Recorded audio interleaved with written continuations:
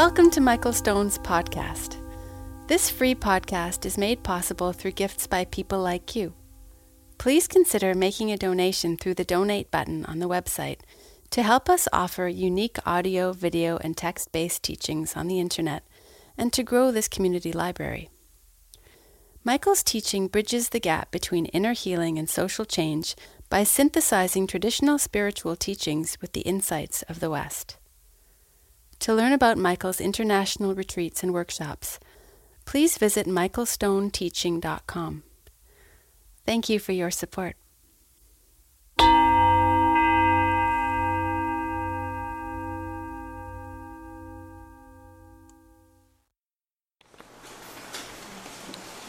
So yesterday we ended with this notion that whether a being is born from the air, whether they have form or no form, whether they have perception or no perception, etc., etc., we want to liberate them all. But even though you want to liberate all beings, not a single being is liberated. The reason why we're going really slow with this text is because this text has a pattern to it, and once you get the first 5 or 6 chapters, they just repeat again and again and again. So I'm setting you up for you to study when you get home. But my reading of this is that the way to live your blessedness and entrustment is to vow to liberate all beings. That's how we ended yesterday. You have this appreciation of your life, and it's not enough just to lie around thinking about that, or, I don't know, more shopping. We need to do something about this blessedness. And so we want to help others, and we want to liberate others, and we want to find freedom from others.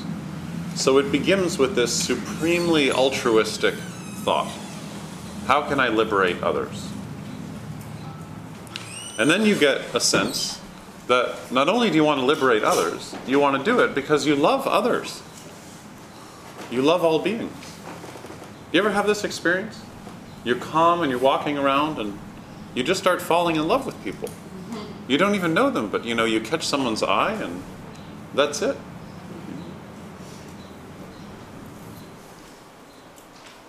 So there's this sense not only just that you love other beings, but somehow you want to serve them.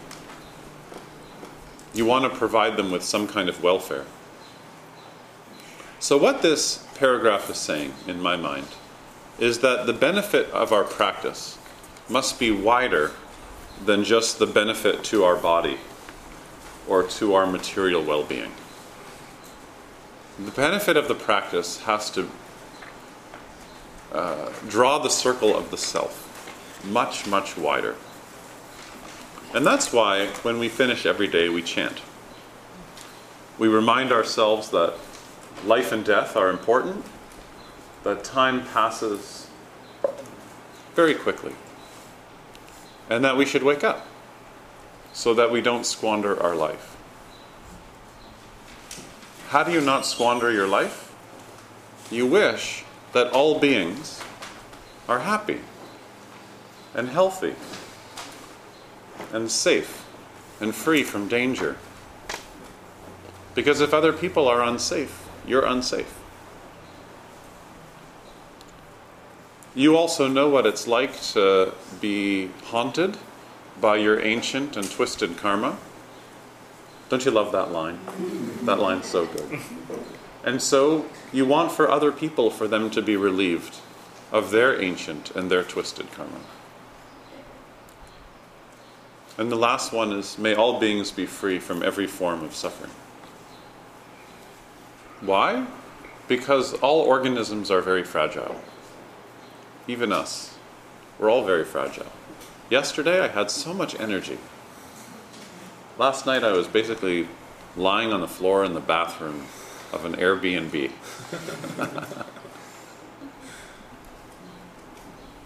And also, freedom and welfare are linked together. we can't be free if we're not helping other people. Maybe another more crude way of saying that is you can't get happy without other people. You ever tried this? You ever tried to get happy all by yourself? But then you notice you do stuff with other people and it's a deeper, richer happiness.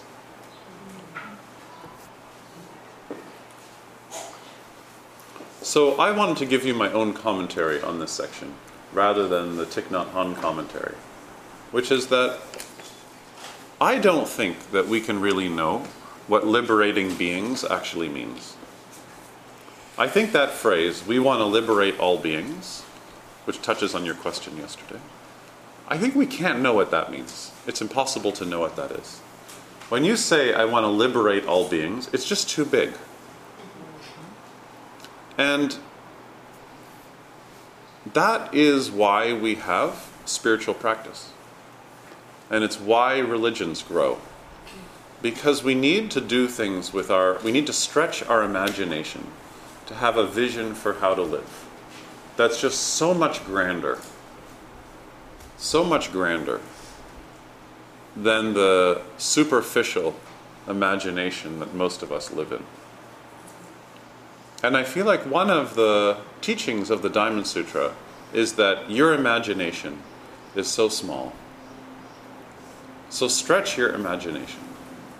Stretch your imagination to see that our deepest desire is actually to want to help others. And every time you think it's someone else that you're trying to help, you've missed it.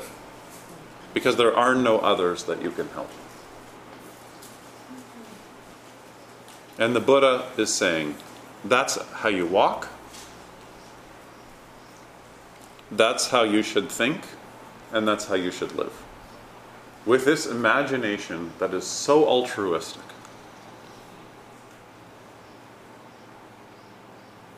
Tao Chuan, a commentator on this, says it like this. When you're happy, I'm not. When you're sad, I'm not. A crane thinks of flying north or south. A swallow thinks of its old nest. Autumn moon and spring flower thoughts never end. You only need to know yourself right now. I think he describes everyone's mind in that poem in meditation practice. That person's happy? I'm not. That person's sad? I'm not. Do you ever have that? Someone's practicing on their yoga mat next to you and you're like, God, I am so much better. I'm so much more flexible. Even though it's their first class.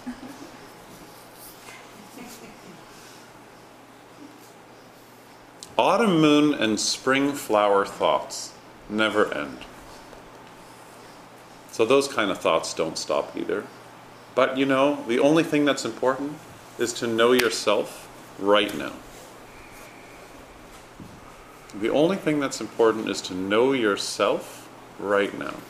So that's an interesting commentary on this section. We've been taught, forget about yourself. Go help others. And the only way to do that is look at how you think and really get to know yourself right now. And maybe this is where the Buddha's teaching and most of the Abrahamic religions really depart.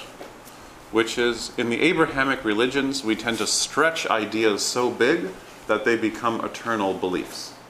God and the afterlife and so on. In the Buddha's teaching, we're stretching our ideas so far that it comes back down to you.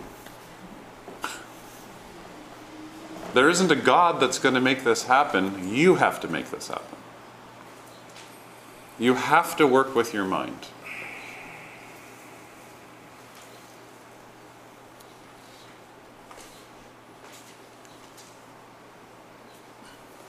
Many of our troubles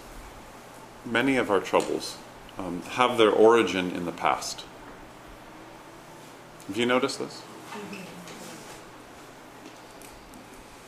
You can see this all the time. Let's say you meet somebody and you're really hot for them and you exchange messages. Sorry, is that old-fashioned? Do people do that anymore? Okay, what's another way of saying it? You swipe to the left. To the left or the right? To the right. You swipe to the right. And then you exchange phone numbers. Do you exchange phone numbers? Rose, do you want to come up and give this part of the talk? Okay, I'm not going to use that example. But let's say you meet someone and you give them your number, and then you give them their number, and then they leave a message for you. And you can't believe it. This person who's really cute now has given you their number. And so you're all like excited by this. And the message is something like, we should meet sometime. And then you show it to your friends. You're all together and you're like, what does this mean? Do you think this is the kind of person we could have like a marriage? Do you think? A marriage possibly? What is the message? Do you know this process of like decoding messages? Or you're at work and your boss says something to you and you can't quite read the tone. You don't know if it means they like you or they don't like you. Have you had these experiences this week? Whenever we're having experiences, especially relational, there's always a fusion between what's happening in the present and the maps we have from the past. It's often really hard to separate out the current thing that's happening from the maps we have of what's happening in the past. And this creates a lot of suffering. When I was a kid in grade 1, I really hated school. I went to a Hebrew school. And in the mornings, school was in English. In the afternoon, school was in Hebrew. And I hated it. So I tried communicating this to my parents, telling them how much I hated school. And then they didn't do anything about it. So then one day, I was standing in the hallway, and I wouldn't go into the class. I didn't want to go into the class. And I thought to myself, I remember this so well. I was thinking about this while I was on the bathroom floor last night. And I thought to myself, I could just make myself pee right here in my pants, and my mother would be here in 10 minutes, and she'd have to pick me up. So I peed, and it just went. Do you remember that feeling? Yeah, so warm into the shoe. And then to the left was the classroom, and to the right was the sort of glass office where the secretaries are working. And the secretary was watching the whole thing. And so she said, come here. So I came, and I was like a little bit teary. And she said, I'll call your mom.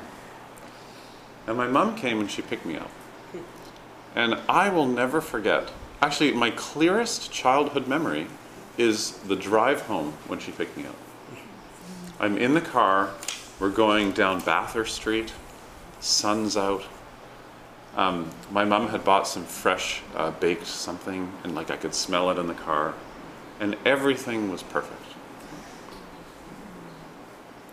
And we're all going to do this.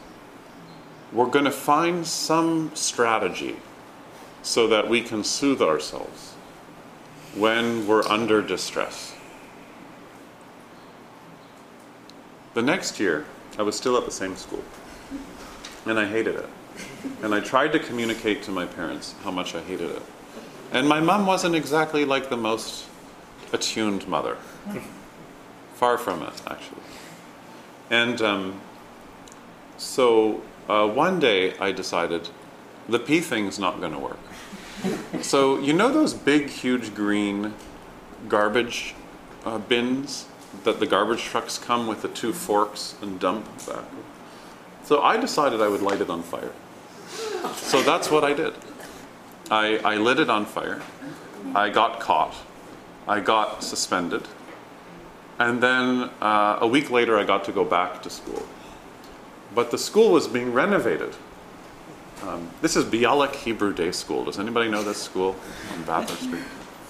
School is being renovated. So they were in the process of moving the school to a temple nearby. And when I got to the temple on the first day, I pulled the fire alarm. And that was it. That was it. Not only did they kick me out of school, but they also kicked my brother out of school, who actually really liked the school. But I guess they just thought he was going the same direction. And I was in, grade 2, so he was just in, senior kindergarten. Anyways.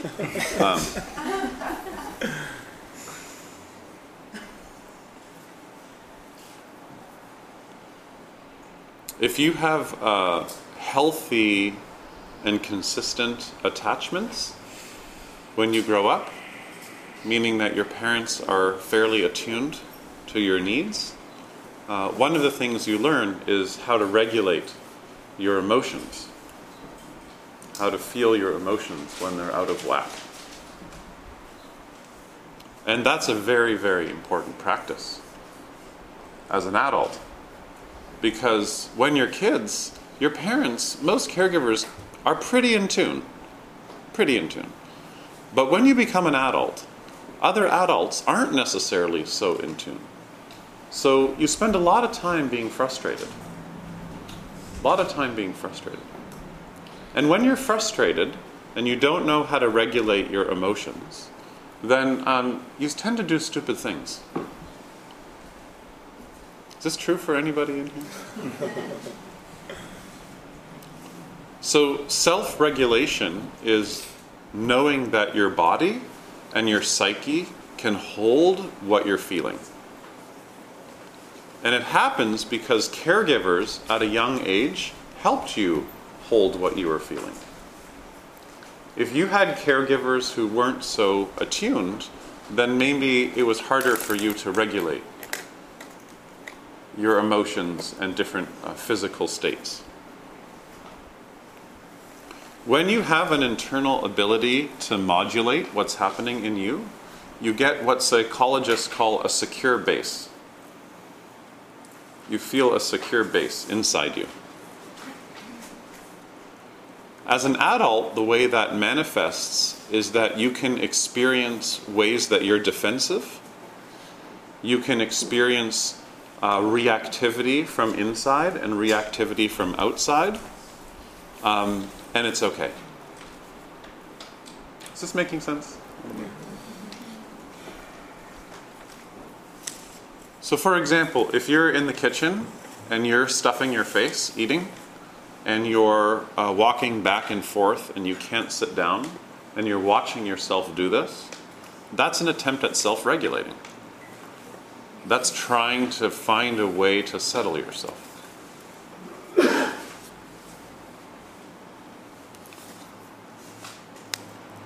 Caregivers, they need to be attuned enough, kind enough, regular enough, and mirror our feelings enough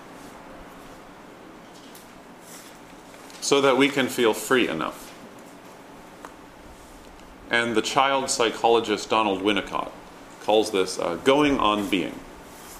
And what he means by that is the kid has an experience that he or she can just go on being. And the ultimate example of that is a kid playing by themselves. Mom or dad is nearby. Not on top of them, not too far away. Kids just playing on their own. So there's a sense of resiliency in the organism of the kid.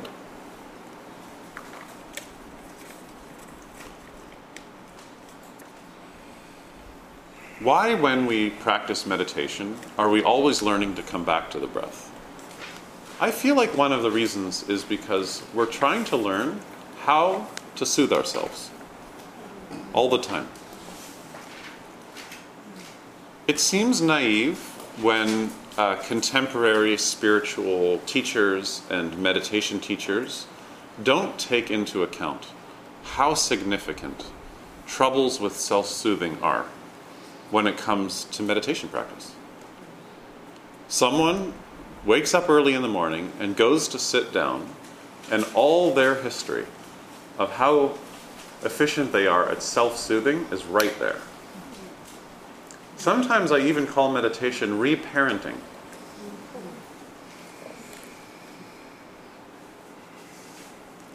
I have students who have such trouble regulating themselves that they can't even close their eyes. Because if they close their eyes, there's so much turmoil inside.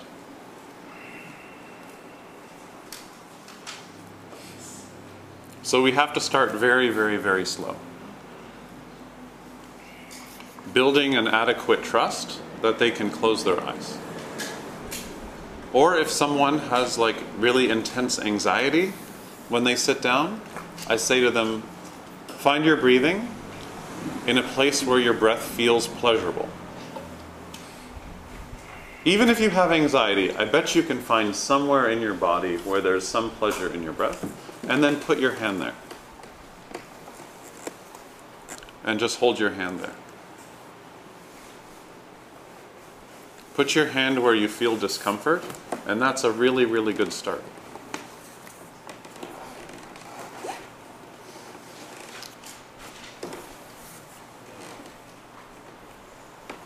In many ways, when we're starting to move into deeper aspects of practice, it involves deeper levels of self-soothing. So sitting builds a lot of trust. And the trust happens by learning a kind of method of practice that's focused on creating the conditions for spaciousness, creating the conditions for safety, creating the conditions for calmness.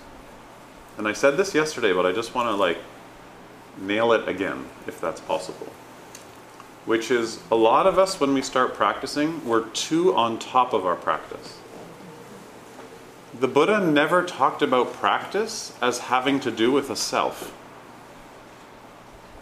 He talked about practice as like rainwater landing on the top of a mountain, and then collecting in rivulets, and then the rivulets turning into rivers, and then the rivers becoming larger rivers, and heading down towards the ocean. And the job of the yogi was to notice the obstacles for this natural movement of the water. And that's why the Buddha often called his followers stream enterers. To step into that stream and let the practice do its work.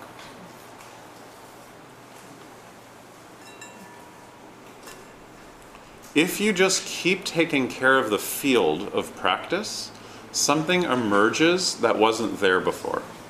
I think I said that yesterday. A stability emerges and a compassion emerges.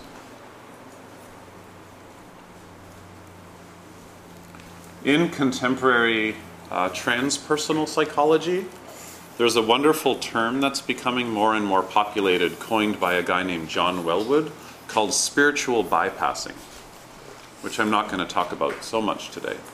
But the basic idea of spiritual bypassing is we've been promised that if we do these practices we're learning, we will become awake and we won't have so many problems. But it turns out that a lot of the ways we do these practices, especially when we don't have relationships with teachers, and especially when we're in environments where Sangha is not really tight, then we start to do certain practices that do help wake us up in one silo, but then we have this other silo of developmental issues that were never touched. And that's when you get big scandals in communities, where you can have someone who's like a really good meditator, who really believes that their practice is going to solve everything, but they keep fucking up their relationships. You guys ever heard of this story? So that's why I want to add into this idea of compassion that when we're talking about altruistic compassion, the circle of the self is so big that not only does it include everything we can think and not think of, it also includes this. This. Even though we don't know what this is. You don't know who you are. But you know the patterns that come up in your life where it's hard to soothe yourself. And where your reactivity causes you to make stupid decisions. I never used to use the word stupid. It's like 2 weeks old now. I really like it. Everything's stupid now. People in our culture, all of us, we suffer from a severe degree of alienation. We're alienated from family. We're alienated from the body. We're alienated from our emotions, from elders, and from nature. So we need a guiding vision for how to be, for how to live. We also need practices that turn those guiding visions into embodied experiences. If we're going to take paths that go beyond our ego, we need to understand how the ego functions and have a lot of respect for our ego. Because our psychological wounds are always relational. And our ego is relational. Our sense of self is constructed through relationship.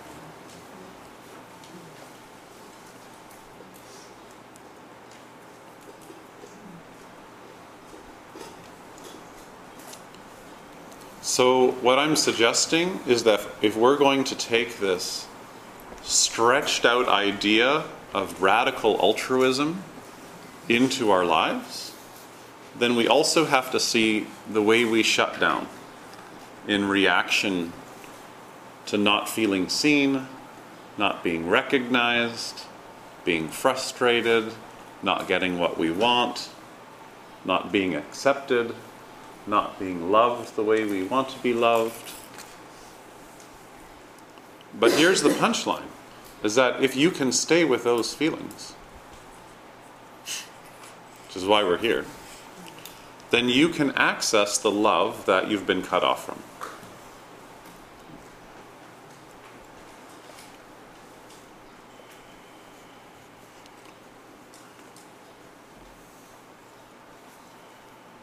Because we're human beings waking up to become Buddhas and Bodhisattvas, and we're also Buddhas and Bodhisattvas trying to be human.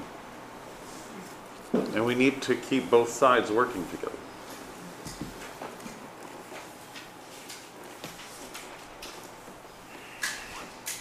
So I have a question for you, and I want you to work on this question before we keep going on the Diamond Sutra. I'd like to know, are there any times in your life where you have a hard time bringing mindfulness to what's going on?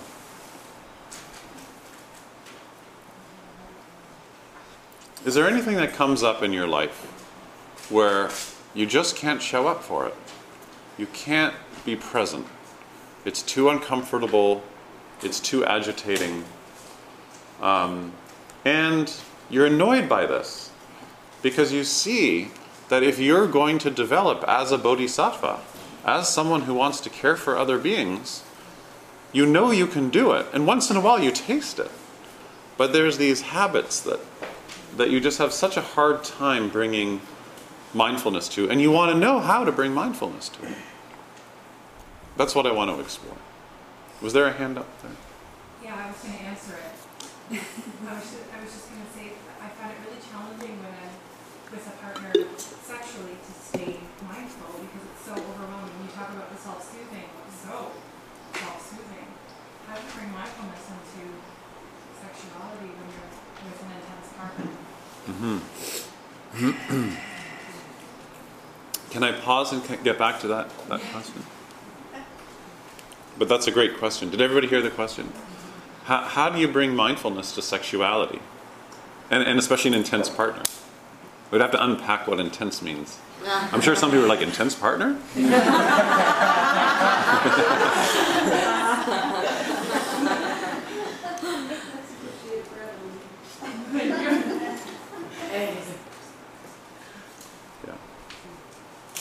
I don't know. I mean, I'm not a sexual educator or coach or anything like that. But I would suggest, just off the top of my head, that, like, I think always the key to deepening any kind of relationship, whether it's sexual or whatever, is like listen and slow down. Always. It's the same thing in meditation practice. Like, listen. I mean, of course there's like passion and whatever, but like in relationship with people, whether it's sexually or any kind of communication with our bodies, to listen and to slow down. It's like the baseline. The baseline. But maybe we can get back to that a little bit more. And I was going to say too, because so many people work in hierarchical situations, so our bosses or others in authority over us, it's very hard to stay mindful in that environment where your careers matter and you go to the table, so you're maybe biting your tongue more than being authentic. Yeah. So here's what I'd like to do. Let's make groups of 4. And I want you to get together and just share in your group. What place in your life is just so hard to bring a meditative awareness to? Maybe for some of you it's going to be a work environment. Maybe it'll be sex. Maybe it'll just be, I can't even get on my cushion. And nobody is going to respond to you. You're just going to share together as a group. No one's going to give you advice. Is that clear? So, group of 4, don't give anybody advice. All right? Jen is not allowed in any groups.